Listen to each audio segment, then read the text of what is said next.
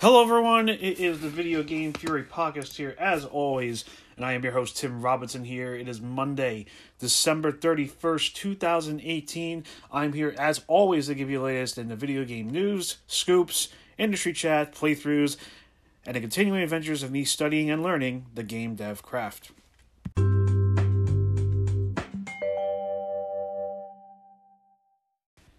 We got a jam-packed episode for you today, folks, here as we are in the last day of 2018. Just a few hours till 2019 kicks off there. I hope you guys have had a really great holiday.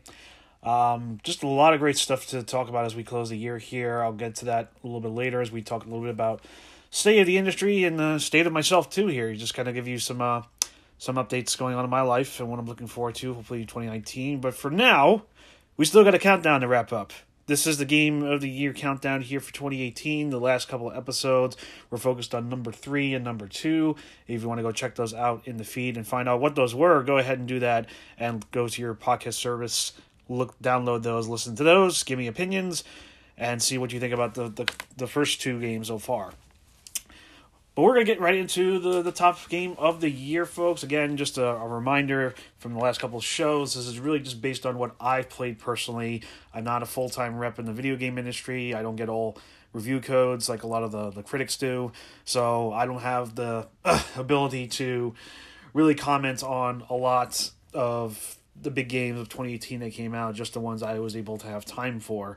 So just that caveat to get out there, just in case you wonder why I picked the past 2 games that I did and why I picked this number 1 game of all time. But if we're really being honest, I think the consensus, whether you're reading off someone's website or listening to a podcast or just reading a Reddit forum, I think the consensus on this number 1 pick is pretty well agreed upon, just with all the awards and all the ratings it got. Not that I'm trying to be skewed by any of that here. It just was a game that, hands down, from beginning to end, really took away my breath, for lack of better words. Hence why I'm losing my breath. But anyway, let's reveal what that is in the next segment.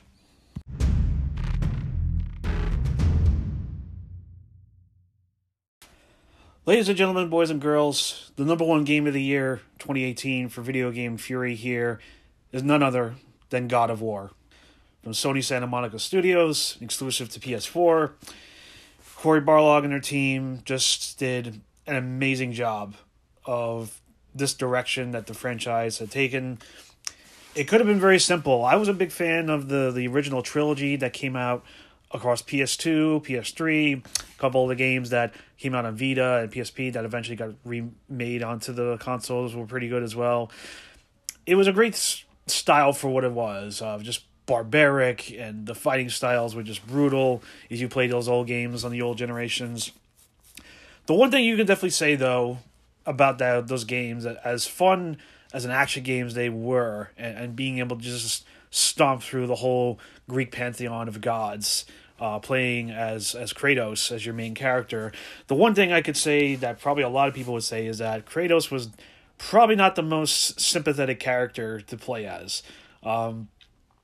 He clearly was a god who did a lot of things wrong, was very arrogant in his ways, and maybe that is kind of the character development of who he is, that he's just an angry person who feels betrayed left and right, but at the end of the day, this is a guy who was one note in the way he was depicted, and it was really a means to just be an agent of chaos, which is very fitting considering he has the blades of chaos on his arms throughout that time. So as far as the game was here, you can't really say much about Kratos being a likable character, even if that was the intention from the Santa Monica teams throughout the many years this game was supported. And as God of War 3 came to a close, I think this was about 2011 or 12, one of those 2 years.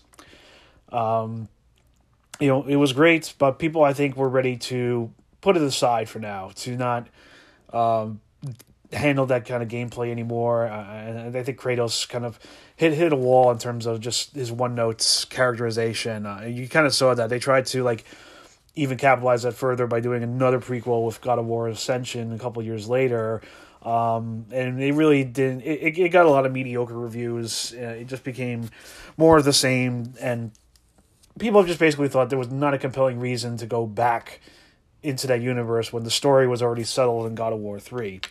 So needless to say, the franchise was put to rest, and for a while we kind of thought it was going to be gone for long being here. Enter Cory Barlog. He, from what I remember, he did leave Sony Santa Monica for a while there, but during his time away, he had to come back to the studio and made a pitch to the Sony brass about trying to revive the God of War brand and franchise, but do it in a completely different direction than what we were used to seeing in the previous God of War games. And there's a few articles on that out there. None really come to mind right now. I think Polygon and Kotaku has probably some of that information if you want to kind of get the backstory on that.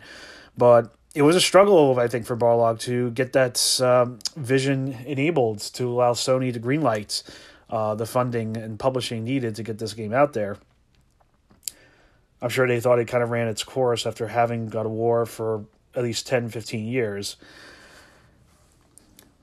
So it was a hard sell for them there, and there was rumors that there was a demo that they did during the course of development that almost didn't go well, and Sony was ready to pull the plug on it there, but Cory and team pushed hard to address a lot of the issues and the direction they were going, and we got the reveal of the game at E3 2016, very bravado intro to the show, orchestra playing the theme song to the game, and then Barlog himself playing through the demo there, and it was a wild transformation there. I mean, first they had brand new voice actor taking on Kratos. He has a son, Atreus, that is like his companion piece throughout the game. The camera was over the shoulder, kind of similar to Resident Evil 4, and it was hugging with you and going with you throughout the approach. And as we learn over time, up until the game's release and playthrough, that this was their one-camera approach initiative. If you remember the old God of War games, there was like the camera spanning everywhere. It would go in and out and go different places to get the right angle especially when it came to a pretty epic / cinematic battle that the God of War series is known for. But they took a bold approach using just one camera to zoom in on the walking and the action, and then pan it around when there was like a big cinematic scene. I mean, that's a pretty bold move, and I think people are going to emulate that pretty well, especially for the single-player campaigns. What they really achieved, though, with this game is masterful. I mean, let's be clear, I mean, this is not an innovative game in any sense. It's not breaking new ground. I mean, if you want to say the one camera approach was pretty bold, knowing, especially someone who works in game dev here knows that there are a lot of cameras that they tell you to use to get the best angles in the game. But to use the one camera approach to zoom in and pan around was pretty bold, in my opinion. What this game achieved, though, going to my earlier statement about Kratos, is that Kratos has now become a likable character. And I'm going to avoid spoilers as much as I can because, even though the game came out this past April, I would like to think some of you are probably waited for some deals like Black Friday before you got your hands on it there, so I'll avoid spoilers as much as I can. But he became a much more likable character, and you can see as he goes into this new pantheon, he's in the Norse world right now, taking on a son named Atreus. It looked like his wife had passed away, and the mission for them is to go and distribute her ashes across the highest mountain. It really is that's the one thing that's interesting about this game. It's a very simple game in terms of the plot. I mean, all it is that you need to get your wife's ashes and distribute them across the mountain, and that's it. There's really nothing grand or epic. There's no world-destroying scenario going on here like it was when Zeus was around or when the Titans were around in the first set of God of War games. It really is just that simple story of a father and son, mourning in their own way, but their dynamic was just incredible to watch as you went across this new Norse world. From the very beginnings of, Kratos trying to relate to his son and not really understanding the right way to do it. I mean, you got to remember, this is a guy in the original game who was in control of the Spartan army was just an adrenaline-filled madman, and it got to the point that he ended up slaying his own family in those games. So he really doesn't know what it is to be a father in this game, and I think it shows well here. And if you read the backstory here, Barlog will tell you that he emulates a lot of the story based on his own relationship with his own son, not knowing what to do, being a new parent, trying to figure out the best way to raise him. There's a lot of that he put into Kratos in this new vision of the character, and I think that is one of the big selling points of this series, is just that relationship between Kratos and Atreus, and just the fact that Kratos became a much more relatable human being, or god. Still, he is still the god of war in this game, but you get what I'm getting at.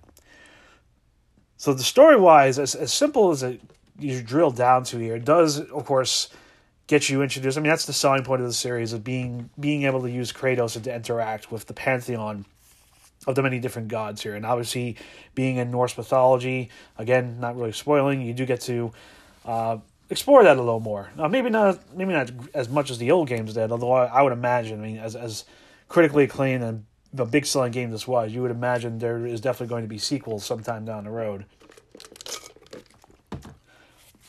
Beyond that, though, the gameplay, I mean, people thought that there was something weird going on when they saw the Leviathan axe make its appearance during the E3 demo. Like, hey, where's the Blades of Chaos? What's going on here? I mean, this is his bread and butter here. And there's storyline reasons for that, and you'll get to that when you get into the game. Again, I don't want to spoil. But, man, that Leviathan axe just feels so good. And, like, when you're whipping it and cleaving people's heads in the game there, and the best part is even throwing the axe, because you can call it back here. And every time you call back that axe, you feel the woof, like the whoomp hitting your hand there as you're holding onto that controller. I mean, they nailed the sensitivity of working with that axe so well, and just calling it, just the simple action of calling that axe back is amazing. It just feels so right. And I can only imagine how much time they spent at Santa Monica Studio just trying to perfect that. It's amazing. And the Leviathan axe is definitely a welcome addition to Kratos' arsenal as he fights through the Norse gods and the Pantheon. Presentation-wise, it is a God of War game in itself, even though we're now dealing with a one-camera approach as opposed to panning in and out. I mean, there's a lot fewer boss battles this time around, although I would say when you do get into a boss battle, it is pretty epic, as the series is well known for. So I think they play with the camera very well, and just the presentation of the battles. I mean, there's a couple of them that even get into like superhero battle approaches with fist to fist that are just amazing. I mean, whoever is the director of like choreography or cinematography in there deserves a pat in the back and then some for that. I just really can't see anything bad about this game. The pacing is just well. I mean, it's not really open world per se. Like, this game can, even without the side quests, you can get through pretty well in like 30, 40 hours. Maybe an extra 10 if you do go through the side quest. I would highly recommend going through those Valkyrie quests. Every one of those battles is a huge challenge in itself, but not so much to the point that it gets too frustrating. The Valkyrie ones, I think, are the standouts for me as far as side quests go. You really just cannot go wrong with this game here. Presentation-wise, controls, gameplay, acting, voice acting, stories, plot, progression. I mean, it's a big reason, as much as a lot of people were thinking Red Dead Redemption 2 was going to sweep the awards, the Game Awards this year. And they did get a few awards in terms of the story and acting, but just in terms of pure overall gameplay, I just feel like God of War just did everything for me. It says to a point there when your own wife is making popcorn or making nachos and spinach dip and sitting there watching you play because she thinks she's watching a movie. I mean, that's how much of an impact this game has had. So it definitely deserves all the awards it's getting. And again, everything is subjective to people there. I know a lot of people think whenever a Rockstar game comes out, it's just going to win right away. And it really just comes down to what your preference is. If you guys think Red Dead Redemption 2 is your game of the year, all more power to you. Full disclosure, I didn't play it yet. I did get it for Christmas, but that's a game that's probably not going to be played for a good while. like I mentioned last time, I just got through Shadow of the Tomb Raider and started going into Spider-Man, so that is a game will take up its time before I get into other games like that, and even Assassin's Creed Odyssey, which we really haven't talked about at all during this Game of the Year edition. Another game I didn't get to play much, but I've heard so many great things about it. It's just something I couldn't qualify into this countdown if I haven't played it myself. So that is it, folks. God of War, the revamped, the re-envisioned God of War is your game of the year for 2018 here on Video Game Fury. Again, major kudos to Cory Barlog and the whole Santa Monica studio team. I mean, we haven't seen a God of War game in the main franchise for 5-6 years. I can only imagine, the struggle, the pain, and the sacrifice, and the crunch too, like any other game studio goes through to get a game out on a release schedule, had to go through to get this vision to come true. The hype definitely built up when it was shown in E3 2016. It only built its way up into the release come this past April, and I think they did a hell of a job. I wish the best for whatever Santa Monica studio is doing next. One would imagine that they're going to continue the story there. If you follow Cory Barlog's Twitter, he's had some other ideas of potentially what he may do next. The world is their oyster at this point. They are on a cloud nine with the success, both critically and financially, they gave here. And I'm sure Sony will give them carte blanche and as much freedom as they can to come up with another great vision, whether that's God of War 2 or if they want to pivot a different direction. It's a great time for these guys, and we need studios like this to continue to push the medium, especially in terms of storytelling. So congratulations to Cory, to Santa Monica Studio, to Sony, and to the whole God of War team. Your Game of the Year 2018.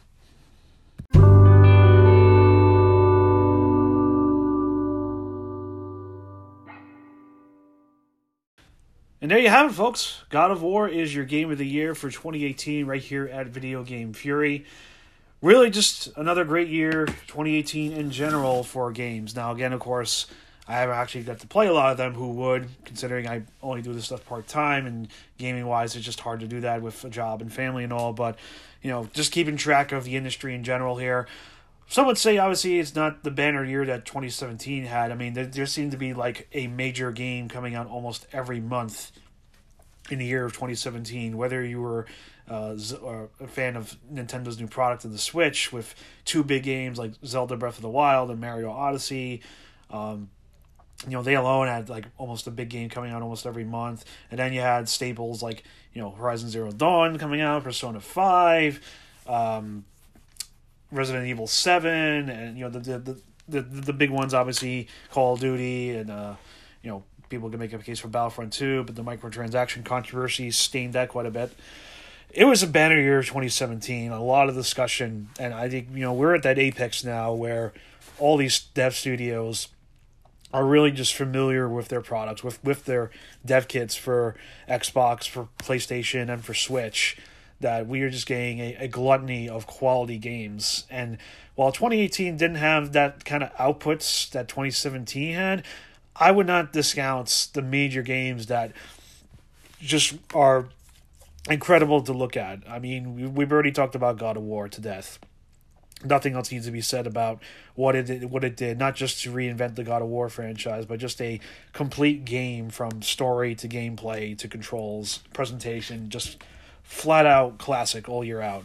And then you have games like Spider-Man too. I'm rolling through that right now here, and once again another Sony first-person exclusive franchise from the guys from Insomniac.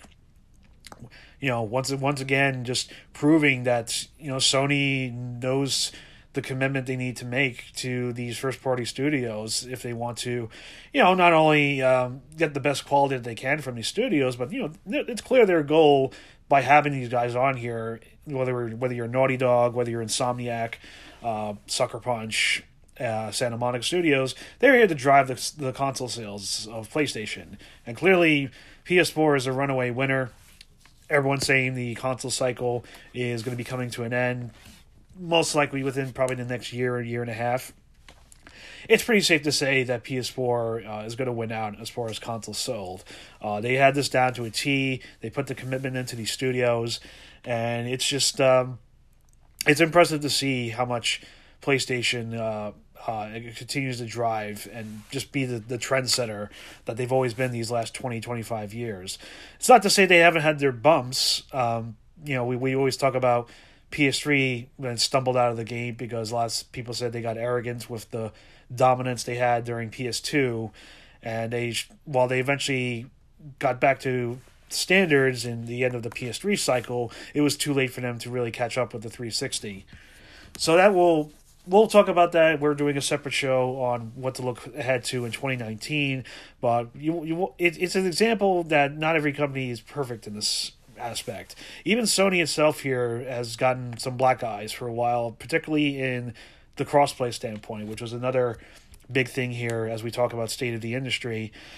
I mean, it was a big subject at E3 earlier this year when it came to fruition when that Epic announced, Nintendo announced that Fortnite was coming to Switch day and dates during the E3. And as users logged in and came to realize that if they had played it on PS4 standpoint, they had to create a brand new account on their Switch, which means they couldn't carry over any of their progress, any of the items they earned through Battle Pass or just buying it themselves with their own money through microtransactions, didn't carry over. And it created a whole huge controversy that Sony was just not supporting crossplay because they were in the lead. They didn't feel any justification to do so when they're in the lead. And it was hammering down on them for the longest time until finally, I want to say a couple of months ago, they said that they have released the crossplay format into beta, and they're going to test it out and see how it goes. But they seem to have relented after months of controversy coming from that. So there's that there too. I mean, in my honest opinion, crossplay is nice and all here, but it's really more for you guys out there that love doing the multiplayer formats much more. I tend to be more single-player focused. I drop into Fortnite or Overwatch for like a quick bite of gameplay just in case I want to do something really quick. But either here or there. I'm not trying to take away the happiness for you guys if you are excited to see crossplay finally happen across every major console. So kudos to you guys here. But it speaks again that Sony will still, and I guess you really can't blame them in a way because like any other, whoever is the leader in a certain generation, they do tend to think and potentially get complacent. I mean, we looked at how Microsoft was when they eventually launched into Xbox One, and they didn't seem to want to relent on their whole all-in-one entertainment service policy when the Kinect was being shoved down our throats. They seemed to be more focused on building an entertainment system for your TV or for your cable or for your streaming apps than really focusing on the games. And be that as it may, they probably were too early in the game to do that because that seems to be the way we're going to go anyway into the next console generation. But it showed a lot at the time that Microsoft was arrogant and thought they could lead the way and just do their own thing without focusing on why gamers should be playing and why gamers come to these consoles in the first place, which is the games. And eventually they helped correct course. Phil Spencer obviously did a lot of things this year to try to correct that. And I think even at this point, especially if you look at their E3 conference early this summer, they're setting up for the future already. They've conceded that there's just no way, even if they haven't explicitly said it, there's just no way they're going to catch up to PS4. And I think it's bold. I think it's smart. They obviously realized they made a mistake when they launched the system. But you got to give them credits for a great showing E3 and the commitment to, they realized Sony had the right idea when it came to having more first-party support under their belts. I mean, for the longest time, the only things you would get consistently first-party-wise for Xbox were Halo, Gears of War, and Forza.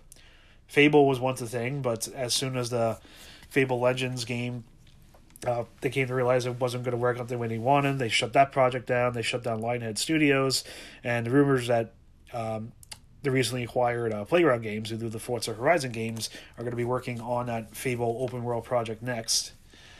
And just even the compound that with all the other different studios they have under their belt. They announced their own new studio in Santa Monica called The Initiative. They bought Compulsion Games, the guys who do We Happy Few. There was one other studio, I don't know their name, but they made the State of Decay series. And they have Ninja Theory. I mean, my God. I mean, the guys who made the revamped DMC and one of my favorite games last year in Hellblade Senua's Sacrifice. I mean, that's the kind of storyteller franchise and studio that you want to have under your belts. And with the kind of budget these guys get, I'm very excited to see what Ninja Theory can do with an actual full budget. They did an incredible job of Hellblade, knowing that they didn't have a lot of money to work with. I mean, the game you would be mistaken to think that this was a AAA game, but they did not have that kind of budgets that major studios could do to make that. And I think that's a credit to how they work under limitations. So just imagine how Ninja Theory will be without those limitations. It's incredible to think about. And then, of course, later this year, they kept going. They bought Obsidian, who just announced, I think it's the Outer World game, which I don't think is going to be exclusive to Microsoft, because I think this was something that they agreed to doing before Microsoft purchased them. But having Obsidian under your belts, the guys who make Knight of the Old Republic 2 or the Pillars of Eternity series, is incredible. I mean, Microsoft is definitely setting themselves up for a very great future. And to tag along that with all the different services they have, whether it's the backwards compatibility with all their old games, the Game Pass is like getting a ton of steam.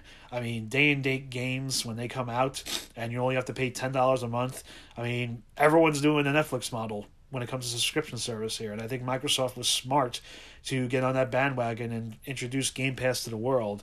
So while we can flag them, obviously, for not having a lot of quality first-party titles. I mean, they had first-party titles this year, let's be honest. They had Sea of Thieves, State of Decay 2, and Forza Horizon 4. Forza, of course, has always been a big staple for them and continues to be incredible. I'm not a driving fan myself, but the guys who are fans of these games continue to praise the Forza franchise, and Playground Games knows what they're doing with that, which is why it's a pretty wise purchase for Microsoft.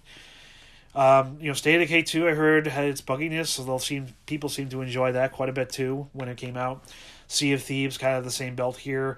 It's one of these, and the thing about these games is that a lot of people are realizing that, in the games of a service world, that you can never count out these games in the initial launch. You definitely want to see them come out of the gate strong, but if we have any indication of how Ubisoft's games like Rainbow Six Siege and For Honor tend to be when they launched pretty badly, if they stay committed to the work and want to improve it and take on feedback and make it to a better game in the next 6 to 12 months, they can do it, and it will turn out much better for them in the long run, which is definitely the case with those games. And I think if Microsoft and Rare are committed to continue to support Sea of Thieves, which I think they are with some DLC content, it could still have the player base that they're looking for. And I got to give credit to people like that who can stay with them in the long run. And I can't blame them when they've worked on so many years on that game. They don't just want to outright abandon it just because it didn't launch really well on release. That ramble aside, I think Microsoft, while they have conceded that they're not going to win this generation, they have set themselves up with a very, very good future going into 2020 or something, whatever the next console cycle is. I think they're going to turn the tide pretty well. And then, of course, we've got Nintendo Switch. 2017 was a banner year for them, and how can you blame them when they have two major franchises in Zelda and Mario coming out the same year? Bookending is it, two, basically. Zelda, of course, coming out during the launch of the Switch, and Mario ending the year during the holidays with Mario Odyssey. And they didn't stop there. In 2017, they just my God. Mario Kart 8 Deluxe, Splatoon 2, all the big indie games that were coming out here. The conversation changed when it came to indie releases, where you would go to either Steam or your PS4 to download these games, to going to Steam and Switch. And all the rumors and indications I hear, even the ones that were re-released on the system, older games like Undertale, Hyper Light Drifter, Hollow Knight, and so on, said they've got a nice boost in sales just because of the fact that they released on Switch. So Switch, in my mind, has now become the indie console of choice. And who can blame them? A console that you could play as docked, but its selling point is being able to take it on the go. And that's my selling point, being able to take my Switch on the plane and having a good console-like experience while I'm flying is incredible. It's something you take for granted and you don't think about much, because we've had handheld gaming, particularly with Nintendo with all their consoles, for a good 20 plus years. but now we've got console level graphics and quality that we could take on the go too. It's a great time to be in. Having said that, though, we're talking about 2018, not 2017. And like any console, you tend to have that sophomore slump when you put out the most of your load in the beginning of the console's life cycle. And obviously, we weren't going to get another major Zelda and Mario game this year. But we're obviously all in the hype of the last two big releases that Nintendo had in the holidays. Those games being the two Pokemon Let's Go games and Super Smash Bros. Ultimate that bookended the end of the year. Doing really well for them, really great reviews, and helping to boost the sales of the Switch. You really couldn't make that case in the beginning of the year, though, and I think this just speaks to what I said earlier. They came out strong on the gate here, but it once again really just tells you that Nintendo continues to struggle in the third-party support. You know what you're going to get from first party, whether you're a Zelda fan, Mario fan, Metroid Prime 4 continues to be a discussion as the next big release from Nintendo. No one doubts Nintendo first party can put out a quality game. It's just the amount of the outputs that is the concern. And this year, you can make a case. I mean, they had a couple of nice games to come out. They had a Kirby game early in the year. They had Mario Tennis Aces during the summer. So they had some things to hold things over there. But really, if you only think about it there, I mean, most of the stuff is the Wii U ports. They ported over Donkey Kong Tropical Freeze, Captain Toad Treasure Hunter, and I could kind of see it because Wii U was a disaster for them. Did not sell well, did not have a great install base. They've already eclipsed the install base of Wii U with the Switch in 1 year as opposed to Wii U, which took like 4 or 5 years to get to that install base they got, which is really sad for the Wii U, but we all know why it didn't work. So I could see in a way why they wanted to bring it over here, because probably a lot of people didn't experience some pretty quality games. I mean, Donkey Kong and Captain Toad were pretty good games. It's just that probably not a lot of people got to play it. So I don't blame them for bringing those over and exposing it to this newer, wider audience that may not have had a Wii U. It's just, if you're talking about something new and original, you weren't getting that through a Wii U port. Let's just be honest there. So they had some doldrums through their second year here, particularly the first half of the year. But their indie support continued to go strong. It's the third parties that need to really come up to bat here. And when we get into our next episode about what 2019 looks like for the Switch, we'll potentially see maybe some of that will change. But I think, Switch, it wasn't a disaster that I think people were expecting when it came to a sophomore slump, but and obviously, again, having a huge game in Smash Brothers and the Pokemon games will definitely help them out throughout the remainder of the holiday and into the end of the fiscal year next year. But it was definitely a challenge, and I don't think anyone really expected them to repeat the huge success that their freshman year was with Switch. But it's still a great console to have. It's still my go-to to bring with me on flights or train trips to catch up on those kind of games. And it's they did the job of the indies. When I used to get that stuff on PS4, I now want to play it on my Switch. I just feel like it's the console to do it. So that is your state of the industry of this year, folks. Again, a great year for games. Again, probably not at that level of 2017, but again, we're at the apex of this generation, and we know that it's going to be wrapping up very soon. And again, you'll see in the next episode, hopefully, what that 2019, probably the last great year of big games coming out. We'll see what that looks like come to fruition before probably the big expectation in 2020 when the next consoles get released. Last thing I want to share, folks, here as we head into the final day of 2018 and get into 2019. Just kind of want to share some personal feelings about, my podcast itself here as well. Don't worry, this is not me calling for the end of my show.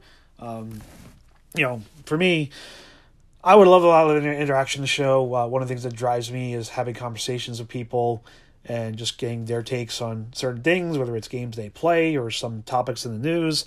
Even if I may be wrong about certain things, I love having those conversations. And, I'm hoping as we get into 2019 that we can talk a little bit more in this conversation. And maybe that's just something I got to think about more in terms of how to reach out to you guys. I'm sure it's a struggle to get on Anchor, which is where you would do a lot of your call-ins, to come in and share your thoughts on the matter here. We can easily just download it onto your podcast service, iTunes, Google Play, whatever. And I don't want to force you guys to think that you have to, call in and share something all the time. It's just something that drives me, and I hope that I can address more, because I love having conversations with people and addressing the topics of mine when it comes to video games. So I say that because, I haven't really gotten too much feedback on that, or a lot of call-ins there, or a lot of write-ins. And maybe that's just something I need to think about more in terms of marketing to you guys and being more active on social media. But my main goal definitely going into next year is to make you guys a lot more part of the conversation. I think, video games are at a great time right now.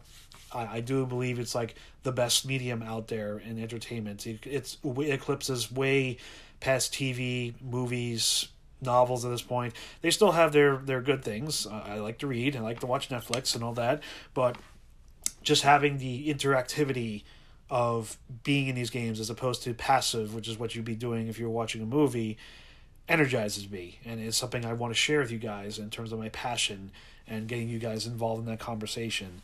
So I hope next year that I'll be a little more aware of what you guys are looking to talk about here, particularly around games, and do what I can to mark it out to you guys and see what it is you want to discuss. And the other thing, too, for me, of course, is the game dev aspect. So you've heard me, if you've been a long time listener to the show, you know that every intro I do here is basically explaining what the show is about. We talk about what's going on in the news in gaming. We talk about some of the games I've been playing and what I think about them, good or bad. And the last thing I always talk about is that I share with you guys the journey of me studying and learning the game dev craft, because I have been for a couple of years exploring game development on the side, working in the Unity engine, looking at other theories and classes and so on to expand on that knowledge here. And the year kicked off pretty well, 2018 for me. I did the huge global game jam that is pretty prevalent in our space. Basically taking a weekend to team up with some people, work on a game for 48 hours, and based on a certain theme, and we present it. Whoever wins gets some nice prizes, but overall it's just the thrill of being able to collaborate with some people, work on some ideas, and just build up your repertoire. It was exciting for me in the beginning of 2018 to be a part of that. It was the first time I did it, loved it, and it really pushed me to my potential to keep learning more as the year goes by. Unfortunately for me, probably would say the last half of this year is where things got pretty challenging for me.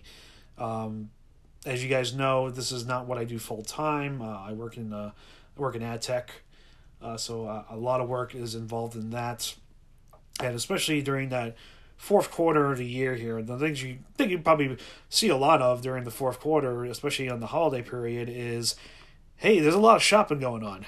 There's people going to malls and going to Amazon and taking advantage of Black Friday and Cyber Monday deals here. So the ad tech industry gets pretty hot in that period, with every client we work with wanting to do better advertising. And unfortunately for me, that sucks up a great amount of my time. Don't get me wrong, I love my job and everything. I don't want to take that away from anything here, but it does take up a good amount of time that I can't really allocate to something like game dev as much. And then having a family too is important in my life as well. So we had a lot of that going on, and unfortunately, something had to take a hit for me, and unfortunately that was game dev. Otherwise, I would dabble into, I would check up on what's going on in Unity and their blogs and take a look at the next releases that they were giving out and see some of their keynotes. But I wasn't really actively putting a lot into game dev. And I feel like for you guys who are on the show and have subscribed to the show and want to learn more about what is a day in the life of someone studying game dev, what are some interesting things about game dev that you can share, I failed you guys on that. And it's going to take me a little while to think about how I'm going to approach this in 2019. Do I want to continue to pursue this? Do I have enough time to really do it? It's a hard thing to think about right now. but I can't just give it up. I mean, when I first took that class in 2017, I went to Playcrafting, which does a lot of the work for teaching courses on stuff like Unity and Unreal. It opened my mind to so many things and potential, and I appreciated it. It was intense. I had to make a game in 2 weeks, so my first going there, which was quite an experience itself. But I enjoyed every second of it there, and I didn't want it to stop. It's just that life sometimes gets in the way and stops you from pursuing it further. But that all said, I can't just give it up. I mean, it's in my blood. I just love learning this stuff. And one thing you should know about me, when I'm into something, I want to know everything about it. It's like this with me. You know, one of my first loves is Star Wars. When I was first introduced to those movies by my parents at a very young age, just knowing the movies were out there were not enough. I needed to read the comic books. I needed to read the novels. And believe me, there was a long period between the original Star Wars movies before we got those crappy prequels that we didn't have a lot of that content to go by in the theater. So I devoured everything I can, even back behind the scenes stuff about how those movies are made. I'm the kind of guy who, when he's into something and very passionate about it, he's going to go all in. It's why, as a kid, when I started plowing my way through video games, starting with a Game Boy, up until now with all the big major consoles, just simply playing the games is not enough. I wanted to know what goes behind the minds of these creators. I wanted to understand the business behind it and talk into it some more and really understand more the creative process of making a game. And it really came to a head one day in 2017 somewhere when I was talking to my wife about potentially taking a class somewhere. And when I found out about Playcrafting, she was the one who, she could have easily said no and said, hey, you're taking a lot of time out from other things you could be doing, with family or friends or so on. But she was like, no, you don't do this now, Tim, you're going to regret it. And it totally changed my experience. I'm blessed to have my wife and push me to go in that direction. And it's something I'm grateful for ever since. Even if I have stumbled in keeping up with that, I think it's a direction I don't want to give up. I just need to be obviously a little more intentional about letting you guys know what I'm doing in that and understanding that more. I'd love to hear your feedback too there. I mean, if you guys are out there in game dev and you've gone through those ruts where you either don't have the time or the energy or the will to plug yourself into the game dev stuff, what do you do? Do you take a break from it there? Do you take a retreat, sabbatical? Or try to focus on some other areas of your life to get back that focus in game dev? I would love to hear that story from you guys as we head into 2019. I think it's important, not just for me, for my own sanity and well-being, but maybe you guys have gone through it too and can share some tips about it. And I would love to hear that on the show, whether through the call-ins here on the Anchor app or if you want to write into me through my email or my social media. I would love to hear your story. So yeah, that's my way of saying here that I'm still committed to the game dev and I definitely want to keep learning more about it. I don't know to what capacity and what cadence I can actually do it, knowing all the work I do, but I continue to drive ahead and, I want to learn it. I just need to figure out the best way to approach it. So thank you guys for bearing with me there, for, bearing my soul. It's just something I wanted to address with you guys because for as long as I've had the show, I've always had that in the moniker of my intro of my shows, and you're probably wondering why I haven't really talked about it in the last 6 months. Just wanted to make sure that's out there so you guys understand. So until then, folks, I think that is all I have for 2018. A great year overall, even with some of the hiccups personally for me. But I am looking forward to 2019 and what gaming brings us next, the good, the bad, and the ugly. And until then, folks, thank you for everything. Thank you for listening to the show and subscribing. Just appreciate any new listener that comes in and gives a crap about some Joe Smith in the middle of nowhere, has no experience working in the space, and just listening to me talk here. Your feedback and your listens are always greatly appreciated. So if you, as always, again, no pressure, but if you guys have anything you want to share or talk about with 2018 or with 2019 in general, all different ways to do it. You can go right into the Anchor app. If you have Anchor, look for Video Game Fury. There should be a call-in button there, and you can call into the show, give some feedback, and we'll have a discussion from there. Otherwise, other ways to write out to me, you can go to my email, which is simply tim@videogamefury.com. If you want to email me instead, you can also go to my Facebook at facebook.com/videogamefury79, and even my Twitter too as well there. It's my personal Twitter, but I'm happy to take on topics there as well, which is just simply trobinson, TROBINSON79, if you want to reach out to me on Twitter. Until then, folks, this has been a great 2018. We're going to call it a wrap for the year. We will probably be back, maybe not tomorrow, New Year's Day, but probably the day after, to look ahead to 2019 in the gaming space and see what is up next. Maybe me personally going to give some wishes I hope to see happen in gaming in 2019 as well. It'll be another great jam-packed show for you guys. Until then, folks, I hope you all have a great, happy, and most importantly, safe New Year's. Just have fun out there. Don't go too crazy. Be safe out there. Until then, folks, this has been Tim, as always, here on Video Game Fury. I'll see you in 2019, and enjoy your games.